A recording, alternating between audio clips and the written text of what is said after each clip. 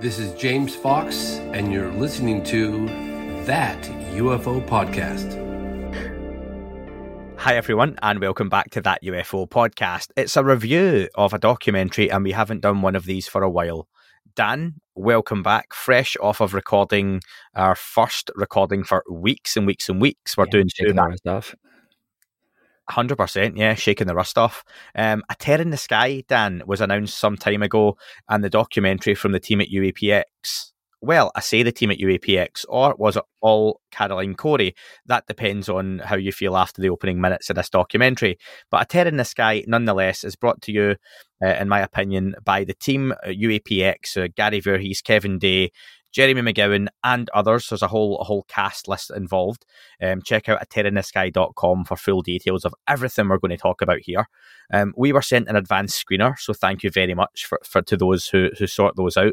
We tend to get these. We just don't like to show off or brag about it online because loads of people want to see these things and desperately want to watch them more than us and part with our hard-earned money for them as well. So we're very fortunate to get advanced copies. So we always appreciate it.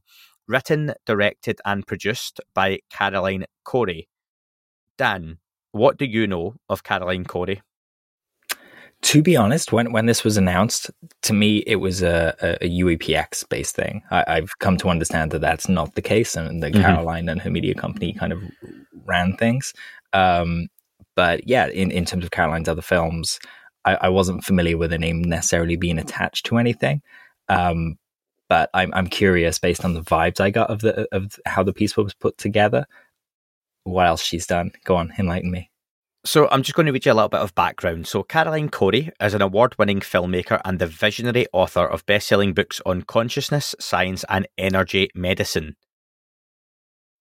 As a child and throughout her life, Cory has had numerous UFO encounters, as well as ESP, extrasensory and precognition experiences, which led her to become deeply connected to existential topics, the study of consciousness, and the mechanics of the universe. Caroline Cory managed to, like yourself, Dan, I was 100% the same, where I thought this was a UAPX vehicle, because we have heard, and I don't mean the Osiris, lol, we have heard for some time that UAPX wanted to get to Catalina or other areas like that and get some real proper science and data gathering done using the Osiris, using boats and various different parts of equipment. And this seemed like, they've finally managed to get it done. Yes, exactly. And they're going to be releasing the footage and the data, and we get to watch that being done as well. Skinwalker Ranch-esque, and I'm going to come back to that, okay?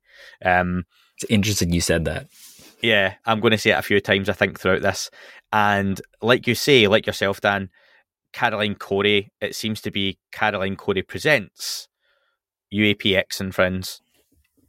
And yeah, so from the start, it opens to civilians discussing sightings.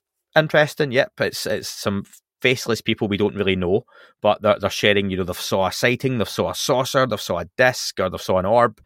Great, cool, but that's what we're here for. Then the special guest names attract your attention. William Shatner, Michio Kaku. I'll say straight off the bat, Dan, they did not have to be in this piece. I literally have that in my notes here. It was nice to see Shatner, and it was nice to see Michio, but I don't really feel like they needed them. No.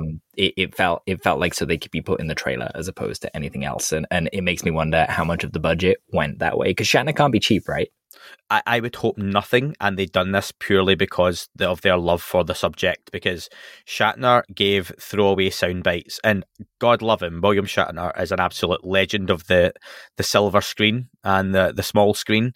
Obviously Star Trek was huge, and he'll forever be in people's memory for all sorts of things. Personally, as a wrestling fan, I remember William Shatner reading the lyrics to Shawn Michaels' Sexy Boy and other theme tunes famously on an episode of Raw. William Shatner is that type of character that'll live in so many people's memories. But I think of Futurama. Yeah, all sorts of stuff. The Simpsons, as we know, right? But not for this. He isn't needed for this. And this seems that either Caroline Cory is called in a favour, and called in Michio Kaku, who we love to see in various different things, but they are celebrity talking heads that don't need to be any part of this documentary. They detract from it, they take away from it, and I hope they haven't taken away any of the budget that could have went to the UAPX guys and what they were trying to accomplish here. Yeah, absolutely. Straight off the bat, it would Dan, be a shame if, they didn't get an extra FLIR camera, for example, because they had to go to Shatner's house and film with him. Yeah, same. Yeah. And I'm going to say that there are things about this I enjoyed, and I know you did as well, Dan, but there are some things that really frustrated me or I disliked, and this was one of them. I feel Carolyn Corey, who again wrote, directed, and produced this, turned it a little bit into her own piece rather than being about UAPX and the data, and tried to make it a bit of Ancient Aliens, the movie. It certainly had that vibe in places, didn't it? It was. I think it was the stage scenes. I understand. This goes to me saying that it was interesting that you mentioned Skinwalker, because they have a kind of a stage scene at the end. And I say stage very loosely because it's just the production crew get everyone into the room and sit them all at a table and make them talk. But unless the people doing that are actors, you can just sense how uncomfortable they are and things like that, and it makes for really awkward watching. So I would just say, if you're a filmmaker, don't do that. Please don't do that. It really just ruins what you've got going on.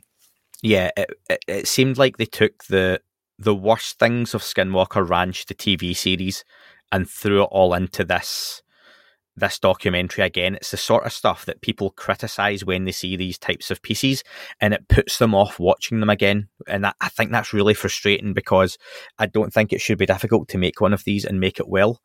It's funny you say that as well, because I think in some ways this might have worked better as a 4 or 5 episode television show about and really go in depth with the UAPX guys about what they were doing, the equipment they had, and really make it a fly on the wall documentary, as opposed to this super slick, super staged in parts film. Yeah. Caroline Corey introduces the documentary talking about the 2017 New York Times article, how it changed a lot, and it mentions the Go Fast gimbal and those videos that we've all become so accustomed to. We get a recap of the 2004 Nimitz Princeton event. Can I just ask, did you enjoy the CGI backgrounds during all of these kind of sound bites? I don't understand why those were there. Again, it's just added expense, and I don't know how much it cost, but it made it look super cheesy when they could have. They were in this beautiful location with Catalina behind them. I know how that goes. Use it. Have an interview on the beach or something. Even like a stool with a brick wall behind them. Tastefully shot would have looked really nice. Yeah. And just focus on the people and the conversation and what Gary and Kevin and Jeremy and Kevin and the other Kevin, and all the rest of them want to accomplish. It ends up being rather distracting. Than all it is, it just screams of, let's make this look like Ancient Aliens, because people love Ancient Aliens. A lot of people watch Ancient Aliens because they find it a joke and they don't have an interest in the subject. And it's like, so what audience are you going for here? You're trying to present a serious scientific data gathering team with some really serious equipment that we'll get to, which is really cool, in a really jokey, cheesy, old-fashioned ufology way. And it's just it's another one of those documentaries that really frustrates me. Yeah, it's a little frustrating having been out and taken part in filming a documentary as well, which is yet to come, and people can judge that on its own terms. But from what I've seen of it, I'm confident that there were no staged moments like that. Everyone was very natural talking. There's not going to be any cutaways that are kind of filmed after and put in and just look just terrible and take you out of the film. It's just going to be a genuine, bunch of people doing an investigation, which I expected this to be. Yeah, in this, I wanted to hear from Gary, from Kevin Day, from Kevin Knuth, Matthew, is it Zagadis, Jason Turner, Dave Altman, Jeremy McGowan, and the others who appeared. I didn't need to hear from Kaku and Shatner and Caroline Corey as often as I did. Yeah. The recap of the 2004 Nimitz Princeton event, Stephen Greenstreet even shows up. And for someone who recently has had so little interest in the UFO subject, he certainly gets himself about. the UFO documentaries, doesn't he? Big shout out to Chrissy though, because she shows up, and Chrissy has just joined Somewhere in the Sky not too long ago, and she's doing great with Ryan over there. So she does. Big up to those guys. A lot of people do get involved, and that's great. We get to Kevin Day, and this is where I maybe started enjoying it a little bit, and it's one of the things I did enjoy about the documentary. Kevin Day talks about how frustrated he was, and we've seen the emotion in the past with him as well, that this ended his career. And like we talked about, Dan, in the Breaking News pod about the upcoming, if you're listening to this before the 17th of May, congressional hearings, then, this ended people's careers. It potentially took people's lives, these experiences. And Kevin kind of gets that across on camera without any need for CGI backgrounds and intense music playing. We then cut back to Caroline Cody. Can I just take a beat here just to say, I'm not sure if he's listening. I know Kevin has said previously that he's listened to a few episodes of ours and things like that, but he supported me in another way by he gave out the Tic Tac design mugs. He did, yeah, as gifts, and I just wanted to say a big thank you. And it means the world that he enjoyed that art, and it scratched that spot for him. So yeah, thank you, Kevin. No, that was really cool. I remember I saw that on Facebook and shared it with you. Caroline Cody then announces she decided to take on this challenge. And I've got here, folks, peek behind the actor's curtain. Wasn't it Gary and UAPX who spearhead this? Caroline, whether she means to or not, makes out that this was all her idea and that she's almost hired these people to put this plan in motion, when I think if you've been following UAPX, that this has been something they've been looking to do for quite some time. Yeah.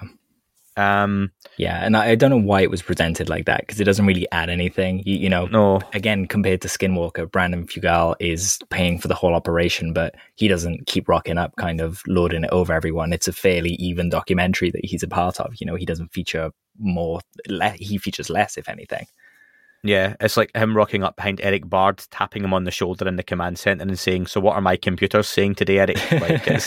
It's not the point. So it lessens the importance in a way of UAPX when this is very much their venture. For me, and if I'm wrong, someone can correct me, but I don't think that is. I would agree, and it's a shame because there are a bunch of individuals. No matter what you feel about the work that's been done in the documentary and stuff, we'll see the results in the SEU, but they've put themselves out there to do this work, and that deserves a massive amount of respect. And it's a shame that they weren't lifted up in the way that a lot of us expected them to be. Yeah, the Shatner sound bites come in. The editing's pretty poor of these, where you're getting very vague and random points that William Shatner's probably being told to say, or he's made a very generic statement and it's being interspliced with the video.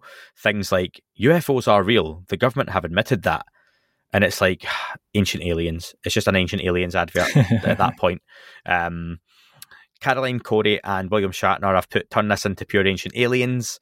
Gary and Kevin being introduced to Jeremy. Now, correct me, Dan, again if I'm wrong, but they already had met Jeremy before this. There's a whole handshake that goes on, and hi, yeah, nice to meet you. Totally unnecessary. Yeah. That serves no one. Again, it looks like Caroline's brought her friend Jeremy along, who has this car that I don't know if she's going to claim that she also paid and financed that, which we know is definitely not true. No, I mean, Jeremy's made that through blood, sweat, and tears, and literally fire. He's put that together himself, and again, it would be nice to see that lifted up, because those efforts are the efforts that we need from people now. Jeremy did put the Osiris together, which is an incredible piece of kit. Did he also design the graphic, Dan, on the side of it? No, he didn't. And a thank you to the producers in this film for not blocking any of my work out, because it features in quite a few scenes kind of on the back of laptops and things like that. So yeah, that insignia was really cool. And it was Dan that designed that, folks, just for anyone. But that's something, obviously, when we spoke to Jeremy some time ago on the podcast, along with Sean at the time, that we talked about as well. So go back and check that one out if you haven't heard. Things have moved on and changed a lot since then, but still worth listening to that one. Gary and Kevin talk about the south part of Catalina Island being an area they really want to focus on. Right, this is another bit where I feel we've seen a bit about Kevin talking about his experiences, the emotion, how it changed his career and ended his career. I really enjoyed that. Cuts away all the nonsense, back to Gary and Kevin. Again, I'm invested, because they're talking about the south part of Catalina, Catalina Islands being an area they want to focus on, something we've talked about several times on the podcast as well, Dan. It's a hotspot that people are very interested in, something potentially being housed or based or very much present under the water there, or at least using that part of the water for unknown reasons. The team talk about data collection, optical, thermal, acoustic, and more types of data they can collect. And at this point, I'm thinking, okay, good, we're finally getting into the reason I thought I was watching this documentary. This is what UAPX have been talking about for a long time. We're going to get to see them putting their plan into action. Did you laugh when, so my notes basically kind of say about the stage scenes, and it finishes kind of saying, clearly this is very Skinwalker, and then the next note is, oh, Travis Taylor's just popped up. I actually thought he was beneficial to this because he broke things down. You could kind of see the experience he had with playing to an audience. Stop reading my notes. So yeah, I'll get to that in a second, right? I've almost got the same word for word. Okay. Just before Travis Taylor turns up, Kevin Day says that he wants to prove these objects are real, findable, and that they are knowable. And he says we can know what they are. Dan, I want to ask you, is there potential that as a species and where we are right now that we can't know what these are? I knew you were going to ask that. And yeah, absolutely. There's every possibility that we literally can never see or experience an interaction with whatever they are. We might see the vehicle that they're in, but they could just be unknowable to us forever. You know, like I said, the lack of a fingerprint could end up being their fingerprint. Yeah, it's that fish analogy again, isn't it? Of the fish, and we're the fish, and we can see the bottom of the shiny boat, and you can see the light around it, and the refraction of the bottom of the boat, and you don't know what's on top of it, you don't know what's inside of it. And as a fish, you literally physically can't get up and into the boat, but absolutely. You can get up close to it, and you can bounce off it, and maybe the propeller catches you and injures you. But it does make me wonder, though, because at a certain point, you know, there's a creature in the ocean that sees that fish, and evolution kind of starts pushing it towards being able to get on the boat and live there, and it goes onto land. And, you know, there's an argument to be made that now we're a kind of a spacefaring species and we're pushing towards the bottom of the oceans, that our perceptions are opening up, and more of us than ever are kind of encountering odd things that are out there because our perceptions are changing. There is every possibility of that. It's very interesting. Yeah, I just thought that was a really nice quote from Kevin, and I'm guessing he wasn't paid the same as Michio Kaku and William Shatner to say it either. So, I mean, thank you. Kevin knows that these things have an electromagnetic signature. To him, that's knowable. You know, he can see it on his screen and define it. He knows that signature doesn't belong to anything else that is in the human-made inventory as far as he knows. So yeah, I'd say that he knows it in an unknowable way. Sure. On the surface, they seem to have a lot of reasonable and pretty advanced equipment throughout the team, not just the Osiris with Jeremy. I thought that was really good. I liked seeing the setup. Are we talking James Mason and his inventions? Which were? So we had the light wave transmitter. I thought that was really cool. Basically, it could translate from light to sound, sonification, I believe that's called, and back again. But it could play kind of different radio stations essentially at the same time. So it could broadcast across frequencies. So I really I made a few notes to kind of mention David Mason here, because this is something that I would have loved to have seen more. Where did he get the ideas to kind of make these, you know? Like, did he have an experience? Has he grown up with this interest? He seems very, very intelligent. It would have been lovely to kind of really get into that, you know? Did he make these in a garage? Well, it was pretty interesting stuff. And again, just before we get to Travis Taylor, I was impressed with the equipment. I wanted to see more of that. You know, I was happy to see the setup of it, you know, what they were doing, why they were doing it. They cut to Dave Altman, and he spots what seems to be a plane, and there's a few occasions during the documentary, and whether it is the dramatization or misidentification or just the way it's presented, we get quite a lot of shots and moments where we're looking at a whole lot of nothing the way it's being presented, and it's doing that. Oh, would you look at that? There's a light in the sky. Yeah. I'm gonna tell a story about the first firefly I ever saw in Colombia, and it caused a ruckus. A bunch of us had never seen one. There was a single firefly, and it kind of messes with your perception because you feel like it's you know, bigger and further away. than it actually is. And it kind of covers ground in a way that you just think it's going faster than it is because of that depth perception issue. Mm-hmm. But for, I would say, a good 5 minutes in Colombia, a whole bunch of us were transfixed by this light in the sky in the forest that was jumping around. And we were just like, what the hell is this? And it took us ages. And eventually we figured out it was a firefly. And I don't know if this is going to be in the documentary, but I have the footage in the moment where I kind of saw it against the moonlight and the wings flapping and just realized, oh, I see my first firefly. But this moment reminded me of that it would have been cool to see them just debunk themselves instead of play this up. But I wonder if that's to do with, maybe if UAPX had creative control over this film, they just wouldn't have included that bit at all because they concluded that actually it was prosaic. It was a plane or something. So Dan, do you know what? See, for me, and when it comes to phenomenology, I've said to you, I will review it fairly and honestly. And if I don't like it, I'll say, you know what, I've got issues with it. If I love it, I'll say that. And I'll pick it apart the way I do anything else because it's only fair. Let's use that example then. For me, you have a moment which is interesting and can be quite fun. And as a viewer, I'm more than happy to see a bunch of people seeing something they think might be anomalous. Given what you're out there filming, you're hoping and looking for something. So there's a bias there, good or bad. 100%. However, if you show the evolution of the moment and that you see it, you misidentify it, you then find out, actually, this is what it is. Here's how we made a mistake. It's the depth. Right, okay. And you get that moment of, like you say, self-debunking and, right, actually, it was a firefly. Sure. That helps people because other folks can say, do you know what? Fair enough. They're not just out to misidentify and misrepresent what they saw. But what seems to have happened here is if you take that same scene, Dan, that you see the firefly and all of a sudden we hear do-do-dum, do-do-dum, do-do-dum, and some intense drums start playing.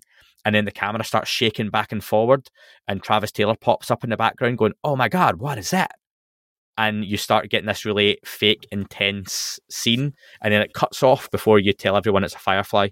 Sure. That's I have an issue with because you're misrepresenting exactly what happened. And I feel that goes on quite a lot in this where they're looking for footage to be anomalous. I think it happens a lot in Dr. Stephen Greer's documentaries at times where they'll show things and they'll present it as anomalous and it's not.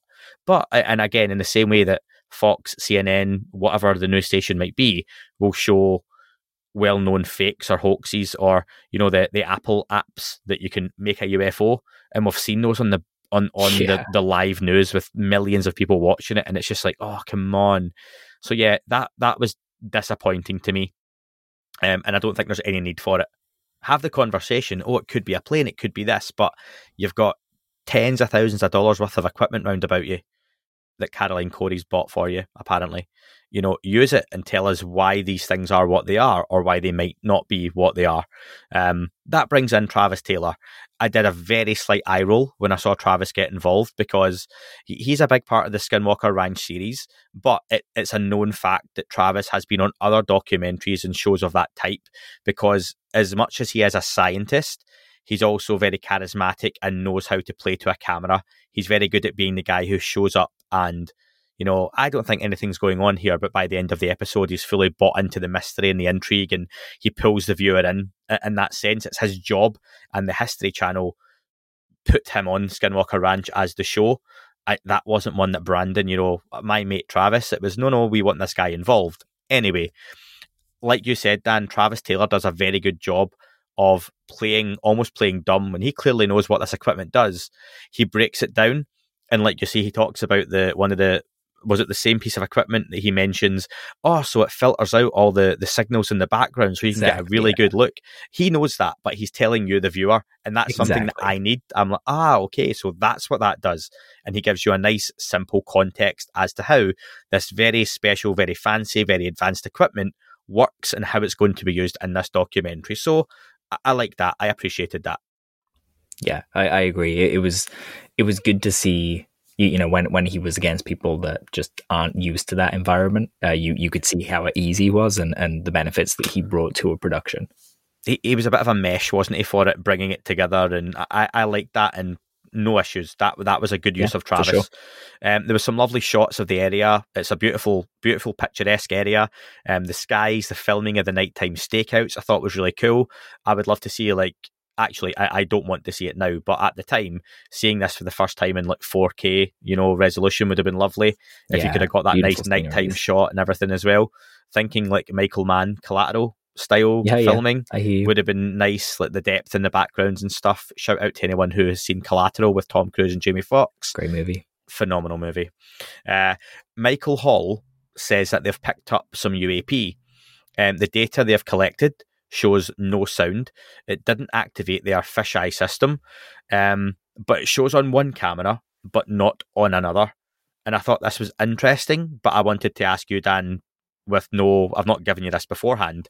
Did you have any thoughts at the time watching it of what that could be and why something would show up on one camera but not the other? So, I mean, you might predict this, but I would invoke Hessdalen and Earthlights and things like that. They were literally tracked going from, visible light into non-visible light. And they move essentially from one camera screen to the other as they kind of move through the spectrum. So it could be a similar phenomena that they're seeing there. You can see it on radar, but you can't see it with your eyes, or you can see it with your eyes, but it doesn't show up on the FLIR because it doesn't have a temperature. And there are all these kind of oddities that add up to a kind of low observability, which is one of the 5 observables, right? But that's still something potentially anomalous. So you were quite happy when you saw that and how it was presented, because for me, I was like, oh, that is quite interesting. But are there going to be people sitting there shouting at their TVs going, no, that'll just be this or just be this? But if it is that sort of light phenomena, then yeah, okay, it's potentially something pretty cool. This is kind of the trouble with the nature of the beast. This documentary, the data and the review of the data is coming later. I almost wish that they'd held off kind of finishing the documentary until they could present the data properly and say what they'd found, whether it was prosaic or not. It was about the whole expedition for me, and kind of cutting off the end, just kind of, I don't know, it every time I saw something interesting in the movie, it kind of made me a little bit sad because I knew that I wasn't going to get any more information on it in this film. And for me, I think that underpins the difference between what UAPX would have done and what Caroline Corey did and wanted to do. Because shows like Ancient Aliens and the like aren't about presenting the data and the results. It's about the speculation and, it could be this. And we'll leave that to your imagination because you want to watch the next episode now. Objects picked up on FLIR are tic-tac looking. You know when someone's just heard the cool term and they kind of just repeat the cool term, like, oh, they're tic-tacs. I gotta say, Caroline didn't seem that kind of, she was very nonplussed that they were possibly tic-tacs. The objects kind of fall into the ocean floor.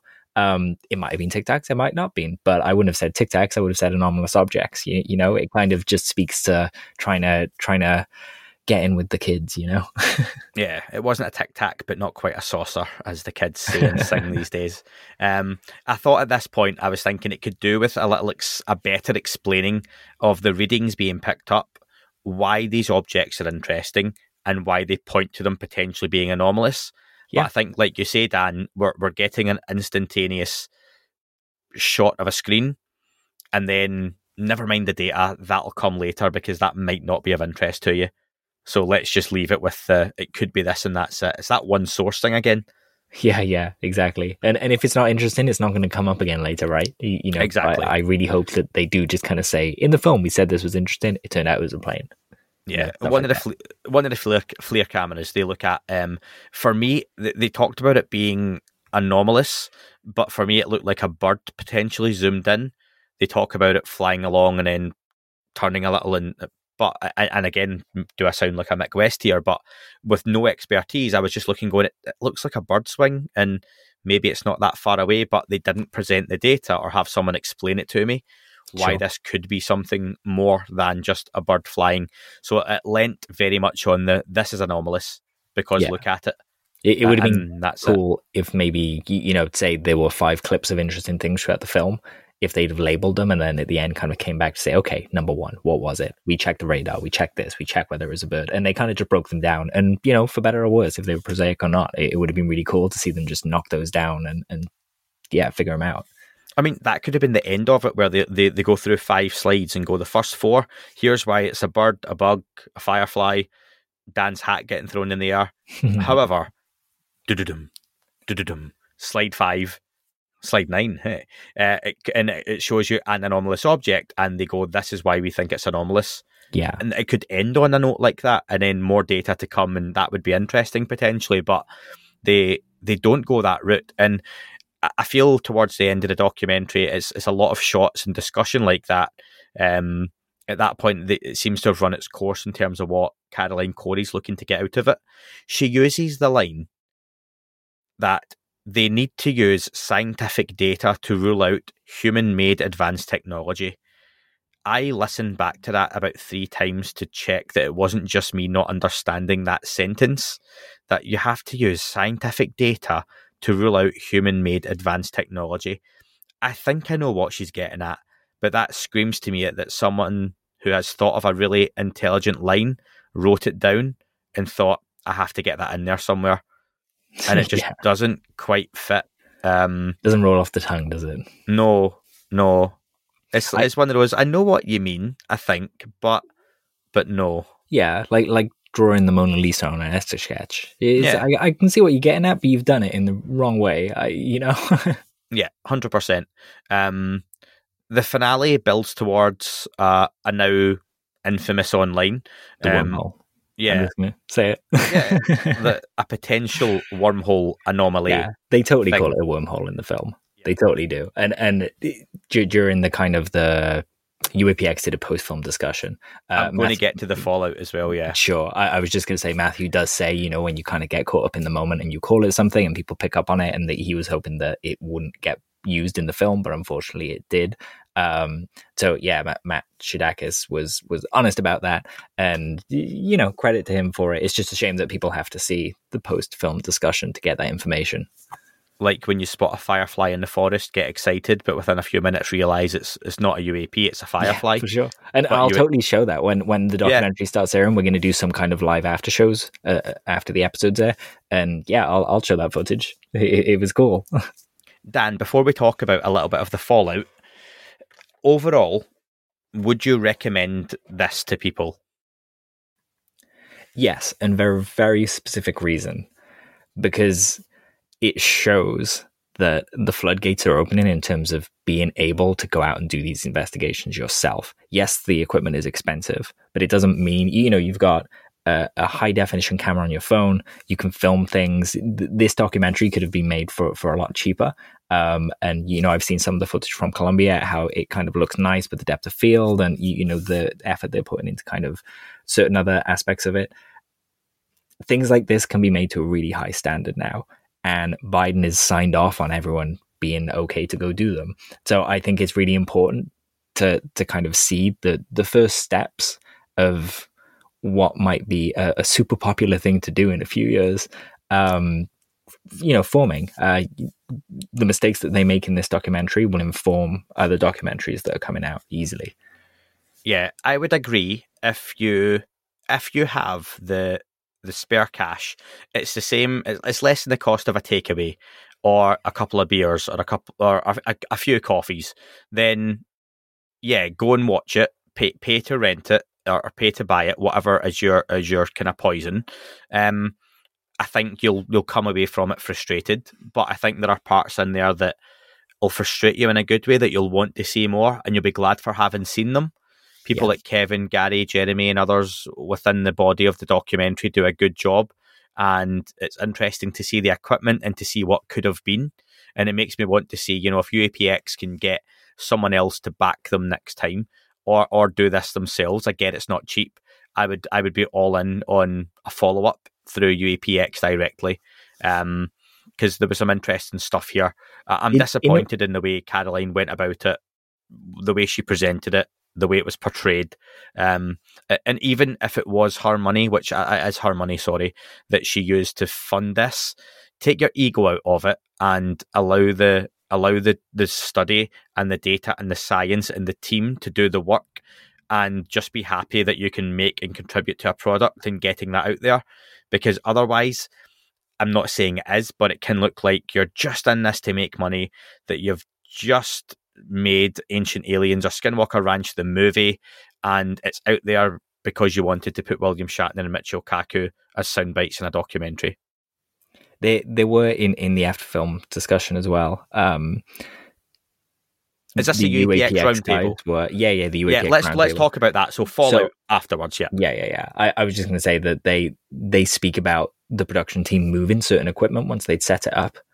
So things like that just make me think that the production team really didn't respect the scientific work that was going on, because why would you move that scientific instrument? Like, that you're there to respect that and to tell people about that. You know, you're not just going to willy-nilly move it around because you want to put your camera there. I think that kind of speaks volumes about the attitude. Yeah. Remember, Dan, when we all went to London for that top secret super mission that weekend? And I remember. We met that Grey. Yeah, that was it. We all crammed into that to be Airbnb. And it was a good time. We'll be doing it again soon. But for us sitting and setting up a camera in the sitting room with your background and expertise, Dan, you moved lots of lights about and you knew what you were doing, so we let you do it. You had a better idea than the rest of us. Yeah. But what I didn't do when you started moving lights about to get the optimal lighting for all of us on camera was go up and start moving it elsewhere and go, nah, I think it'll be better here, because I don't know what you're doing it for. And it's not my area of expertise, so I just left it to the expert. And like you say, I feel that's where they got involved when they didn't have to. Again, Fallout-wise, there was quite a lot very quickly after. I mean, actually, before this was released on the 3rd of May, I think on the 2nd of May, I believe it was Jeremy McGowan was already commenting on certain aspects they were unhappy about in terms of what was filmed and how it was presented. Caroline Corey then got in defending the presentation, saying that people agreed to everything that happened. That doesn't seem to be the way Gary and co felt about the overall presentation at the end. I don't think it's unfair to say they were disappointed with how it turned out. And again, I believe on the day or day after release of the documentary, Kevin Day left UAPX. That's right. Greener pastures. But it was there strange. Was no bad blood, it seems. No, that's right, yeah, because I saw the conversation on Facebook where Kevin mentioned because of the documentary, he had the opportunity to join another research team. I thought it was odd, given, and I've interviewed Kevin Day a couple of times along with Gary as part of UAPX, that very quickly Kevin has left this kind of passion project of his for something else. Honestly, I haven't seen where he's going and why. I don't know if you have, Dan, honestly, because I genuinely haven't. It just seems very odd. Gary was very nice and, again, straight away on the Facebook post said, you'll be sorely missed. It's been great working with you. You know, all the best in your new venture.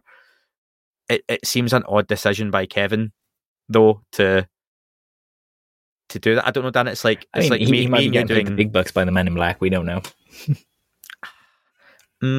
I'm kidding. I don't want to start. Yeah, no, I know, but it's just such a strange move. I hear you. I hear you. It seems like they were about to kind of hit the ground running with this documentary being released, and now he's stepping away from it. Yeah, like us doing this. Me and you going on to a big not Rogan, right? Because it's not Joe Rogan, but like a reasonably decent. It's like us going in Jimmy Church, right? And then the next thing I know, like the day after, you going, do you know what? I'm really happy to announce that I'm leaving that UFO podcast and I'm off to do this thing with Jimmy. And it's a great opportunity. And it's like, huh? Literally yesterday we were doing this and today you're off doing this now? It just seems a really strange move from Kevin. For what it's worth, I'd never leave you for Jimmy. I felt dirty when you said that. Yeah, I know you wouldn't leave me for Jimmy Church, yeah. Others, yeah, but not Jimmy. But yeah, it seems really odd, very strange, really strange timing. And it was a crazy amount of drama all in the space of a couple of days of this being released. Not even days, like hours, that Kevin left. Gary's looking to take some time off. The documentary seems to have fell flat on its face. Corey was defending the presentation of it.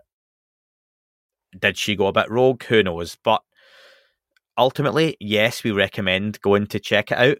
However, that's our honest review of it. And folks, we won't ever lie about anything, or even when we're giving these things, I really hope any directors, producers, or people involved in the PR are are always willing to let us share our honest thoughts, because otherwise, don't send us a screener. As much as we'd be disappointed not to get the chance to talk about these, I would still pay and buy them anyway. But we're always going to be honest, and we are still recommending people watch it, because like we always say, make up your own mind. Don't listen to me, don't listen to Dan. You can listen to our opinion, but completely make up your own mind with anything to do with this subject, because you may come away from it really have enjoyed it and enjoy that presentation.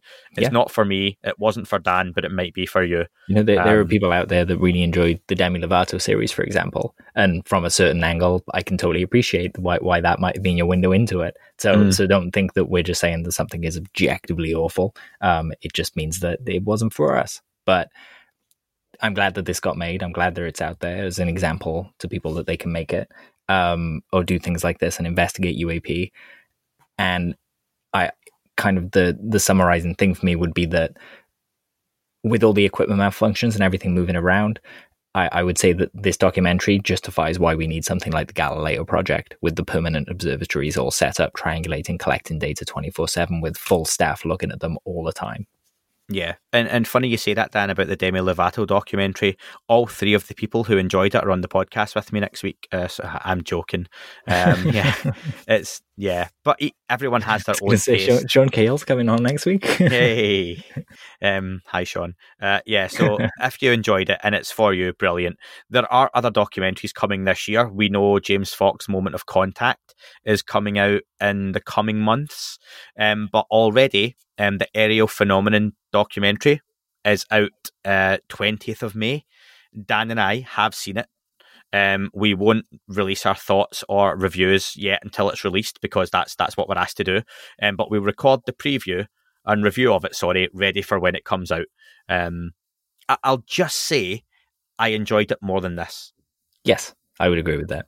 That's it. But we won't spoil anything about it. But yeah, I enjoyed it more than this. It's very different. In the meantime, Dan, again, good to record again. We'll be getting back in the swing of it, folks. I think I've said on social media, but if you're listening to this, you're not on socials, I have been working non-stop for the last now 5 weeks from the office. It's taken up kind of all my time during the week. So it's been hard to get days and times to record and everything as well. So, and obviously Dan has a life at the weekend, so I can't just drag Dan away from doing stuff at very peculiar times as well. However, we've not skipped a beat in that time. We might have had a few shows we normally would have put out, like breakdowns or news updates, but we'll be making up to you. So you've had the breaking news pod already this week, and you've got this now, a Terror in the Sky review. Previously, the Jeremy Corbell audio has come out, and next week you've got the Gary Nolan interview coming out as well. So there's plenty to come and keep you going over the next couple of weeks. And hopefully, Dan, after the 17th of May, we can talk about those congressional hearings and anything that may have come out off the back of those as well. I'd say keep an eye out on social media, because myself, Vinny, and Sean Rash are going to be doing a live watch along of those hearings. We'll see how long we last. We're in a couple of different time zones. We'll have coffee and popcorn. We'll be kind of just watching and helping process this, quite frankly, historic moment. Sure. And completely unrelated, but I will be totally unavailable on the 18th of May. If you're a football fan, you will know why. So until then, Dan, thanks for your time. Thank you. And we'll speak to you soon. That is all for this week's show. Thank you very much for listening. Please remember to leave the podcast a review on your chosen platform. You can like, retweet and subscribe. That would all be very much appreciated. The shows are being uploaded onto YouTube as we speak more and more. You can sign up at patreon.com/That UFO podcast to access the shows ad-free as well. Please get in touch on Twitter, Facebook, Instagram, That UFO podcast. Of course, on Twitter, it's at UFO UAPAM. And again, folks, as always, keep looking up. You never know what you might see.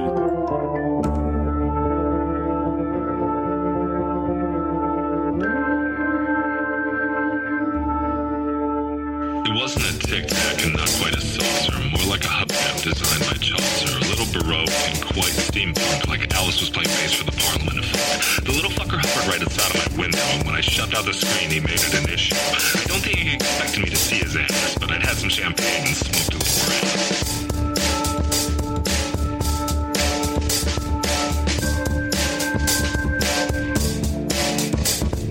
Meditative game of state full on meta. I can't imagine how it could have been any better. I got to the top top of the stairs and there he was. Like, you awake? I was about to abduct you, cuz.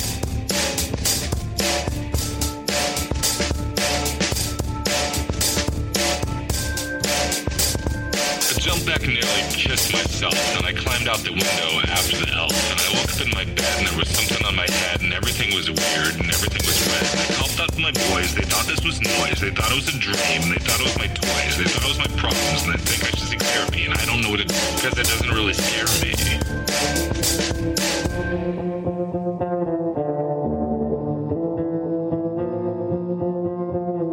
If you really want to know who I think I be, I think it's you and me, and us and we, and him and her, and that and she, and that thing over there, and what's that, Jake?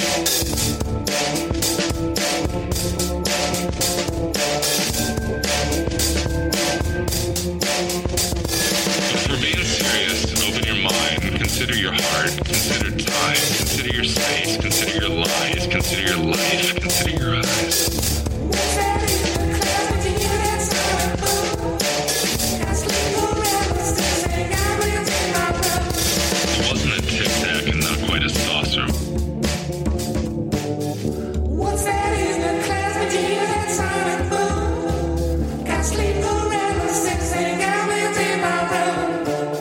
Tic Tac and not quite a saucer.